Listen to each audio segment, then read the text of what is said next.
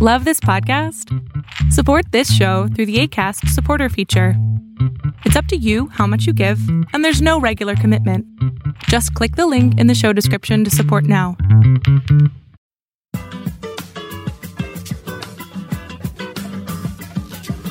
This is UX Cake. UX Cake. UX Cake. UX Cake. UX Cake. UX Cake. UX Cake. I'm your host, Lee Allen Arredondo. Besides needing strong technical skills, much of the work that we do in UX and in our careers requires convincing others, whether it's about our ideas or our work or our ability to do the work we want to do. My guest today is Fiz Yazdi, and she's a managing director at CX Partners in London and Bristol, UK. Fiz developed an approach to selling based on what's called consultative selling. And if you haven't heard of that term, you're not alone. I hadn't heard of it either, but you'll find out more about it in this episode. Fiz adapted this into a really simple framework that she uses in her own UX practice, and she's begun sharing it with others. As soon as I saw her presentation, I thought, wow, this approach would be perfect for many of us in UX who maybe aren't natural salespeople. Thank you, Fiz, so much for joining me on UX Cake. I'm really excited to talk to you today. Thank you, Lee. It's a real treat to be here. When we were getting ready to, we were going back and forth just a bit about what we were going to talk about today about selling, and I called it selling UX, and you were very specific about this is actually selling as a skill. It's not about selling UX, which is something different. And I thought, well, that's a really important difference. And I thought that would be a really great way to start out. So it's more than just selling UX. This is sales as a technique to help you, as you say, to do great, impactful work. You have to convince people to back you. So this is more about building selling as a skill, as a tool to add to your toolbox, maybe. So you've hit the nail on the head for me in terms of when I was starting to understand a little bit how to broaden my toolbox, to broaden my skills as a UXer. I found that whilst my technical skills were pretty okay, my soft skills were well developed by the time I'd been working in the field a few years.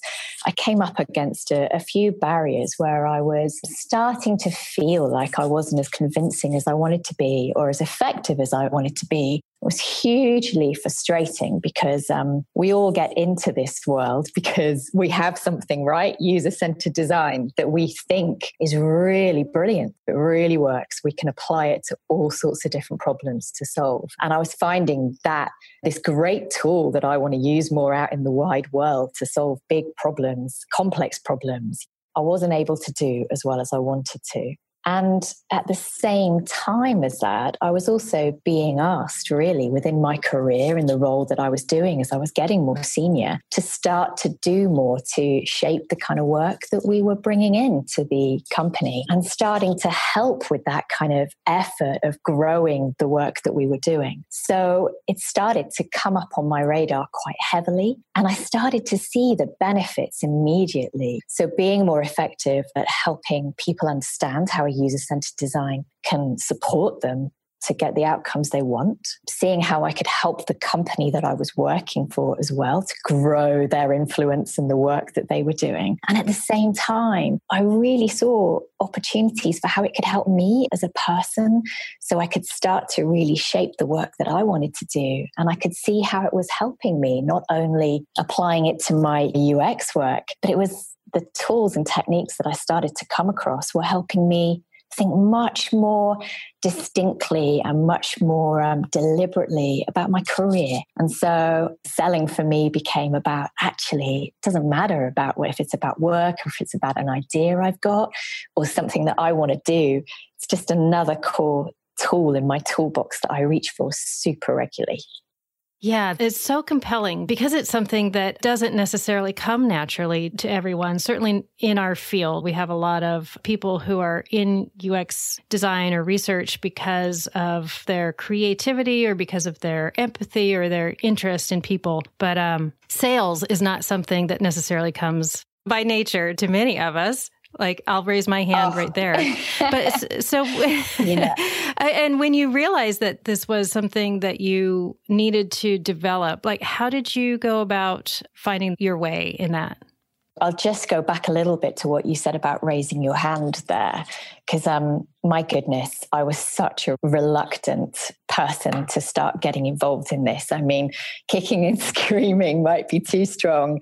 I didn't see it as something that somebody like me did, actually. I saw myself as a practitioner and a kind of crafts person. I think I was a little bit snooty, wondering about where my work came from. I was gloriously happy that I was working with people that were selling great pieces of work that they brought to me on a silver platter. And I was so lucky to receive those and craft them into a project that I thought would be successful. So I was a little bit snooty about it. And I had such an old school view of what selling was. I thought it was about pushing stuff onto people, and it wasn't modeled brilliantly. I think perhaps I just didn't see it modeled particularly well around me and didn't think it was something that I could do. So there was that realization that I had to do it. I didn't run into it. I was kind of pulled kicking and screaming a little bit into it. The wonderful thing about when I started, it's actually because a wonderful lady that I was working with, a great design leader called Jez McDallen, decided to get us some training, decided that we needed to understand more about the art of selling, that we were great at understanding the methodologies we deployed in our user experience work, but we weren't great at selling it. She had the epiphany, which I'm eternally grateful for, that it wasn't a kind of magic skill, kind of dark art that people were innately born with, that this was something that as bright, empathetic, curious people we could learn. So I had some training, and the wonderful thing that it started immediately to spark in me was that selling is very similar to the work we do in user-centered design. It's mostly about understanding people's worlds, understanding the challenges they face, and helping them understand how they can get from where they are now to where they want to get to. And that was hugely important to me because it changed me from thinking about something that I had to do even though I didn't want to an extension of the world that I was working in and how I could make that world even better. And so as part of these, you just mentioned about the similarities between how we approach user-centered design and how you approach sales. What's the key to turning those skills that we already have into being more persuasive or selling? Yeah. So I should clarify really that I've been broadly talking about selling, but where my skill set lies and the techniques that I've applied are actually a branch of selling called consultative selling, which there are many sales techniques out there. And I actually don't know an awful lot about those. But the training that I had early on in my career was around consultative selling. And as you can probably guess from the name, it's a really collaborative process. And it's quite different from other sales techniques that I've seen as well. Key things around consultative selling really are that they put people at the heart of that sales process. And it's all about putting yourself in the shoes of the person that you are hoping to convince and influence in some way and understanding their worlds much better. As a UX practitioner, the things that I really cared about were always involving people in whatever we're doing, having huge opportunities for collaboration and collaboration in a really authentic sense of that means we will be working together closely, but we'll also be confidently exploring areas that might be a bit tricky. There might be some elephants in the room to uncover and some tricky conversations to have. And also, actually, that whatever we're trying to do is really outcome focused. Based on some insight that we will get, we will try and aim for an outcome that is a win-win for the business and people. And so following that through, those were my principles that I mostly followed as a designer. And actually consultative selling puts all of those things as part of the process. So when we are approaching a problem, we typically reach for some kind of design process that might follow something like the infamous double diamond, or it might be a discover, alpha, beta, or you might be following some kind of lean UX process. All of those broadly kind of do that classic diverging out, understanding the what it is that's needed before they converge into kind of understanding how we're going to solve the problem. And consultative selling follows a very, very similar route. Can you maybe explain, is this something that you're using? I have two questions. Are these specific techniques that you're using? What are those specific techniques? And is this something that you're doing before you begin a project or during a project? And is it necessarily with clients, or is it also something that you use elsewhere?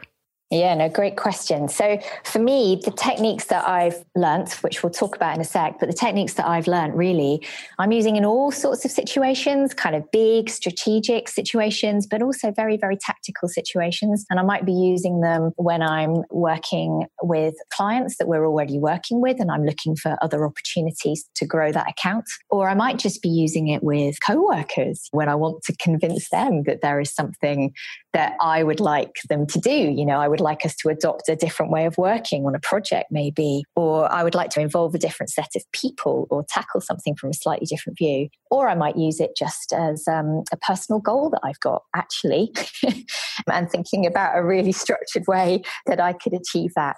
And so would it be helpful if I started to kind of outline the techniques really so we can get a bit of a flavor for situations that you can deploy them in? That would be great. So in terms of, as I said, it's very similar to many of the user-centered design processes that people follow. So first, you're thinking about, well, what's needed? So from a consultative sales point of view, the first thing that you're doing really is understanding the landscape that you're in. So starting to understand the business. So say I was thinking about a new engagement with a new client. Let's say they're a charity. So the first kind of thing that I would do is just exactly as we would do as UXers, I'd just do my homework. So I'd do a good bit of desk research, starting to think about them in the broader sense and what they are trying to achieve. What's their vision as an organization? What's their purpose? So then I'll be thinking about the people that I know within that organization. And I might think about, it's usually helpful to think about one person in particular that I'm building the relationship with. And I will start to think about, well, what are their goals? What might they be looking to achieve over the next year? What might be most important to them now? What are they thinking about further on? So doing that kind of bit of desk research as we do as UXers. And then I'll be moving on to actually starting to ask them questions. So very similar to we do in a stakeholder interview, actually sitting down with people and thinking and asking them questions about their world. There's actually a very specific technique in consultative selling called SPIN. I don't know if you've ever heard of it. No. Is it an acronym for something? Yeah. So, do you know what? I don't find it that useful as an acronym. I always forget what it stands for. So I've kind of made my own way. I'm also not what I'd call a dogmatic practitioner of something like SPIN. So I've taken the best of it, the things that I have found most useful for me, and kind of found my own method. But really, it's just a framework for asking questions. Really simply, it says, we'll start by asking the person that you're with situational questions. How's it going? What's going on for you? Then moving through into problem questions. So what's keeping you awake at night? What are the challenges you're facing? And then really moving through to different types of questions that might be around asking, what's the impact of this? If this problem doesn't get solved, what does that mean to you? And then starting to think about what's called the payoff, so the benefit, which is what the acronym stands for, situation, problem, impact, called needs payoff. But what's the benefit going to be for you if it gets solved? So really similar to a kind of UX process, doing a bit of homework, then actually starting to ask questions. But consultative selling gives you this SPIN framework within which to really ask those questions well. And there is another technique that goes along that called active listening, which actually is very different than the kind of conversational listening that we might do normally, which helps you really hold back from starting to problem solve or starting to confront people with the problems that they're telling you, or even starting to kind of brainstorm live. It's a method really for holding back and making sure that you've really listened and understood what people are telling you. And then the consultative selling framework says, well, after you've done your homework and you've asked lots of questions and you've listened really well, one of the key techniques then is to summarize back to people what you think you've understood, but not in one great big package. Actually, consultative selling, the conversations you have, you tend to summarize really regularly throughout the conversation. I've heard people that do this incredibly well, and they really are summarizing back to people every couple of minutes what they think they've heard. And you'll recognize it because it's using phrases like, if I think I've understood you, think what you're trying to tell me is this, etc. And then eventually you move right through to the kind of end of the framework where you start to propose and hypotheses, things that might support people through the problems that they've got.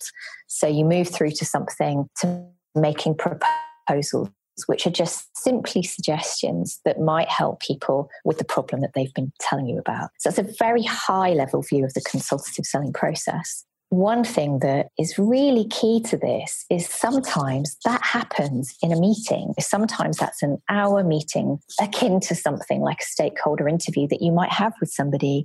And it might be a very deliberate meeting. So I am going over to see Acme Bank. We are having a conversation because they've got a problem that they know they need help with, and that's why I'm there. On the other hand, sometimes this process can be done over lots of different conversations. This might be snippets of conversations you have with a colleague in the kitchen over a few weeks. So you may be trying to think about, you may have an idea that you would love your project team to start adopting some different ways of working or pulling in rich insight from different places than what they're doing right now. And so actually you might be starting off that process in your mind, and you might be having snippets of conversations with them that go over a couple of weeks that you don't pull together into a proposal until a month down the line. So very much want to get across that this is something you can do in one big hit, or actually it can be something that you do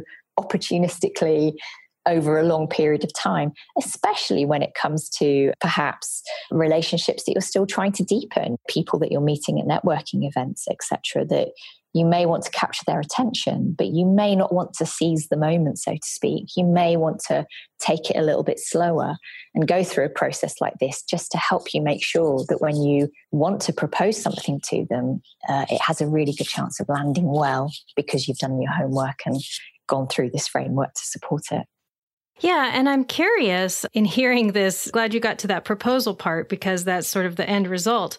And I'm curious, and maybe it's a mix of this, I don't know, but in your experience, do you feel like the proposal that you come to at the end of this is a better proposal because it matches what the other party really needs and wants? Or is it because you've actually been talking to them and building a relationship through asking questions and listening, and so now they're more open to hearing this proposal? Yeah, well, wow. That's a great point. Both of those are great points, and both of those are true. So all we are doing here really is taking a kind of assumptions, hypothesis, prototyping approach to selling. Both of those things hold true. You're going through a framework with somebody. So just by nature of that, it's a much more collaborative process. And so when I'm summarizing back to people what I think I've heard, that's just like getting your assumptions out, really. I think I've heard this from what you're telling me. I think I've heard that actually that's not a priority for you in Q1. I think I've heard that you don't want to engage with the marketing or product team yet because of X. These are really important things to get out as early as you can because you may have misunderstood, in which case it's just better to know early. And, secondly, you are listening to people, which makes people feel much more comfortable talking to you. And then, of course, you're collaboratively building stuff. And I often do something when I'm summarizing back. Very often after a period of time, after doing all those little mini summaries, we do a big summary together where we might get a whiteboard out, pieces of paper, and I sketch out what I think my summary is so that we built it together, we've agreed it together. So it's a collaborative process, so it has much more chance of the end proposal that I get to being something that's genuinely going to help them. And I can't stress enough that sometimes at the beginning of this process, I go in with an idea. I think what the bank needs is this. I think if they just went through this program of work, this would really work for them. Or I think the team that I'm working with to deliver this innovation project for this charity, absolutely, the things that I thought are not true. So that open mind and not holding on to something too tightly is really, really important. And so by the time you get to the end of it, your proposal is much more welcome. You understand much more about each other. And obviously, you've quite often built it together. I'm curious if you've ever, in this process, if you've ever had this experience, especially working with this could be either with a client or internal teams where there's multiple layers and you may be working with one layer and you're getting their interpretation, whereas you're not necessarily getting to the top layer and getting all that information. And so sometimes your ideas or your proposals might miss the mark simply because you weren't getting all the information. Yeah, sure. At the very least, during this process, you would have helped the person that you're working with really understand the problem space that they're in. So it's a really nice thing to do. And I want to be very, very clear that it doesn't always end in what you want. And that's absolutely fine. The idea isn't to push through this and in that very old school way, win a sale at the end of it or get your promotion or change people's points of view. That's a fine place to get to if that's where you get to by the end of this. But you're right. Occasionally, you won't have had all the information. So you may be making a proposal to a part of the organization, a product manager, a CFO, whoever it might be, and it works for them, but actually they take it back to the business and it doesn't work, and because you haven't had access to all those different layers. But what you would have helped them do, and the service you're providing, is helping them get super clear on what it is that they want to achieve, super clear at the questions that they should be asking themselves and the people around them. And they are then going through the same process that you are, if you like. They are proposing to some other people in their business something that they think will work for them. If they get actually, that's not quite right, that is so useful to them, right? Because we all want to know that as quickly as possible. So they'll get an objection, which is what it is in consultative selling language. And an objection always comes with really, really useful information that you can interrogate and go back almost into the top of this process again and reinvestigate. Oh, excellent. Yeah, that sounds really useful. For listeners who might want to learn more about this, what are some resources, links or names of books or other resources where people who are interested in this can learn more? Sure. So I'm going to really confess here that a lot of the techniques that I've learned through a couple of really brilliant courses. And there's a lady in particular who is called Alice Chapman, and she has an organization called Practice. And she's run some terrific sales training for me and colleagues where we've learned an awful lot of these techniques. There are books out there as well that I could point to, but I can't, hand on heart, I haven't read them cover to cover. I've kind of dived in for the areas that I have wanted to follow up myself. So I'm really happy to pass those on, but with a little bit of something interesting about an awful lot of things that are written about selling and consultative selling come with a slight kind of Mad Men warning. Do you know what I mean? So sometimes it can feel like they're speaking in a slightly different time, a little bit more of an older school version of sales. And so the books that I'm going to recommend now, I think they've all got some great things in there. But the way I've kind of developed consultative selling for myself and colleagues is very much from a user-centered design point of view. So I have adapted it quite a lot. And do you actually bring this to teams in a workshop? So I bring this to people in a conference talk and occasionally a workshop as well. Yeah. Because it sounds like there's a perfect opportunity for you to write a book about it. Do you know what, though? It's that funny thing of none of this is my original thinking. So I've taken Lego bricks of tools, consultative selling tools that people have shown me, and then thought, okay, with my understanding of being a UX practitioner, what do I think is going to really work in my world? Oh, I believe that is the case with just about every self-help book I have ever read. Yeah. Would you like me to run down a few books that I have delved in to kind of enrich my understanding of the consultative selling world? Oh, yeah, absolutely. Let's hear them. And I can also link to them on the show notes. Yeah. Great. So I mentioned when talking about asking questions that there was actually a framework for that called SPIN. And that was developed by a chap called Neil Rackham and his colleagues at a consultancy organization that I forget the name of, but it's just called Spin Selling. Consultative selling as a practice, I think started around the 70s. And there is a guy called Matt Cannon who wrote a book called Consultancy Selling. Again, written in the 70s, but really useful to dive in and out of. And then the most recent book that has been recommended to me by the colleague I mentioned, Alice Chapman, who has done our sales training here, is called The Challenger Sale.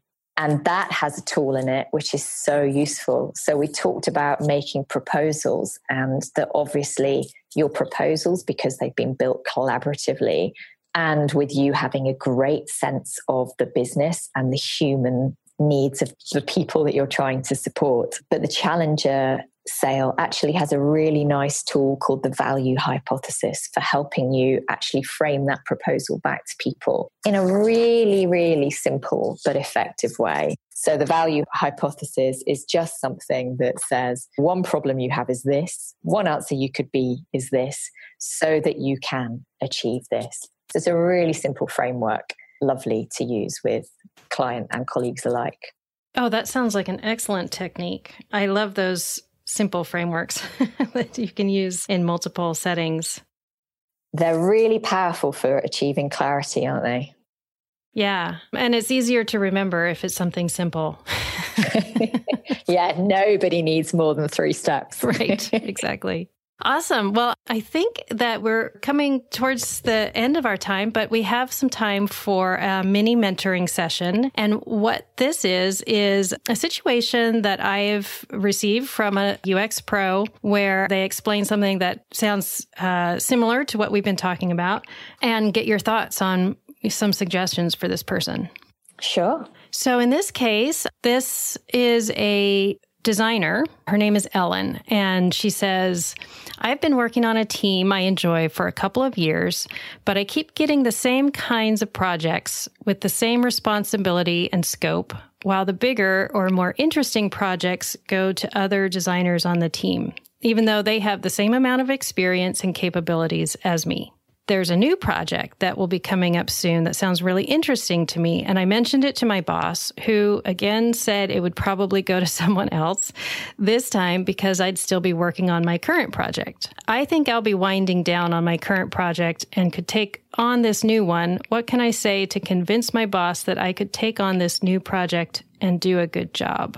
Wow. And the situation is a little bit different than kind of what we've been talking about in a consultancy, but I feel like what you're talking about has some techniques that Ellen might be able to use. Yeah. Wow. That's a great question from Ellen. And you know what? Something that people face all the time, right? I feel like I've got something really valuable to offer here. I'm keen and eager to do it, but I don't seem to be able to get to do it. So some thoughts for Ellen really is to... You can hear the frustration in that question, and I really empathize with it because I've been there, and it's really tough because it brings to mind that framework by, is it Daniel Pink, the Autonomy, Mastery, Purpose framework, where actually you start to have real feelings of frustration if you're not in command of your own destiny a little bit, if you're not able to shape your future. So fair enough, Ellen, it is frustrating. The thing that I would start with is just by saying there might not be a quick fix to this. It might be a little bit longer. But if Ellen is prepared to take a little bit longer, the kind of things that I would advise are starting to talk to her boss a little bit more about what he or she is hoping to achieve. Understanding the human side of her boss would be a really useful thing to do here. You know, what's her aspirations? What would she like to see happen for that team over the next year? What does she want to be doing in a few years' time? So just kind of trying to understand that human picture never hurts to do that.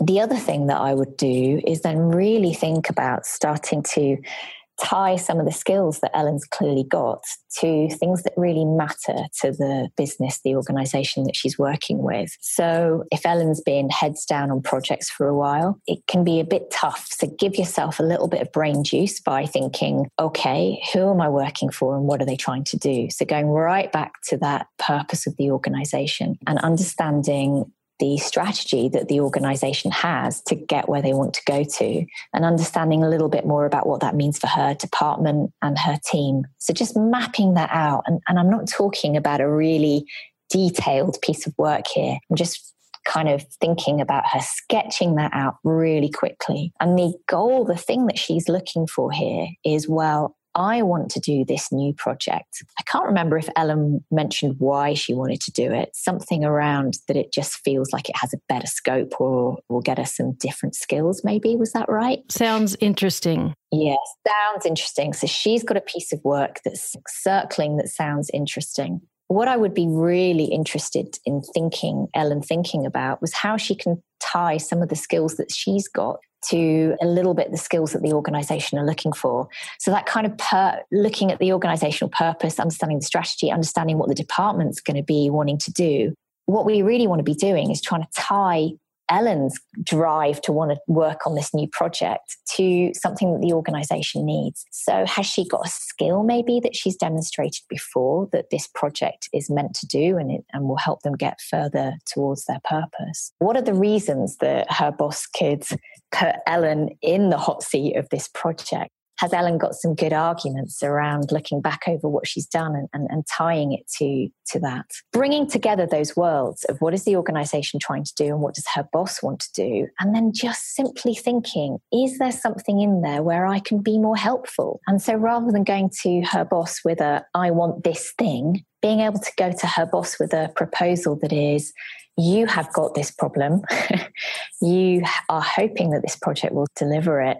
I can really help get you there, so that link between what she wants and what her boss wants and what the organization needs is drawn much more clearly. Some great suggestions. And I think high level, Ellen needs to be looking long term is what I'm hearing, starting with understanding her boss's perspective. She may be making some assumptions about what she thinks her boss wants or needs, what's motivating her boss. But to actually start asking questions of her boss around that might be really helpful or would be really helpful. And then sketching out very quickly, like you said, don't spend a ton of time at it, but if she could really sort of map out where her organization's purpose, strategy, et cetera, is going, and then looking at those two things where her own experience and maybe her own interests might lie.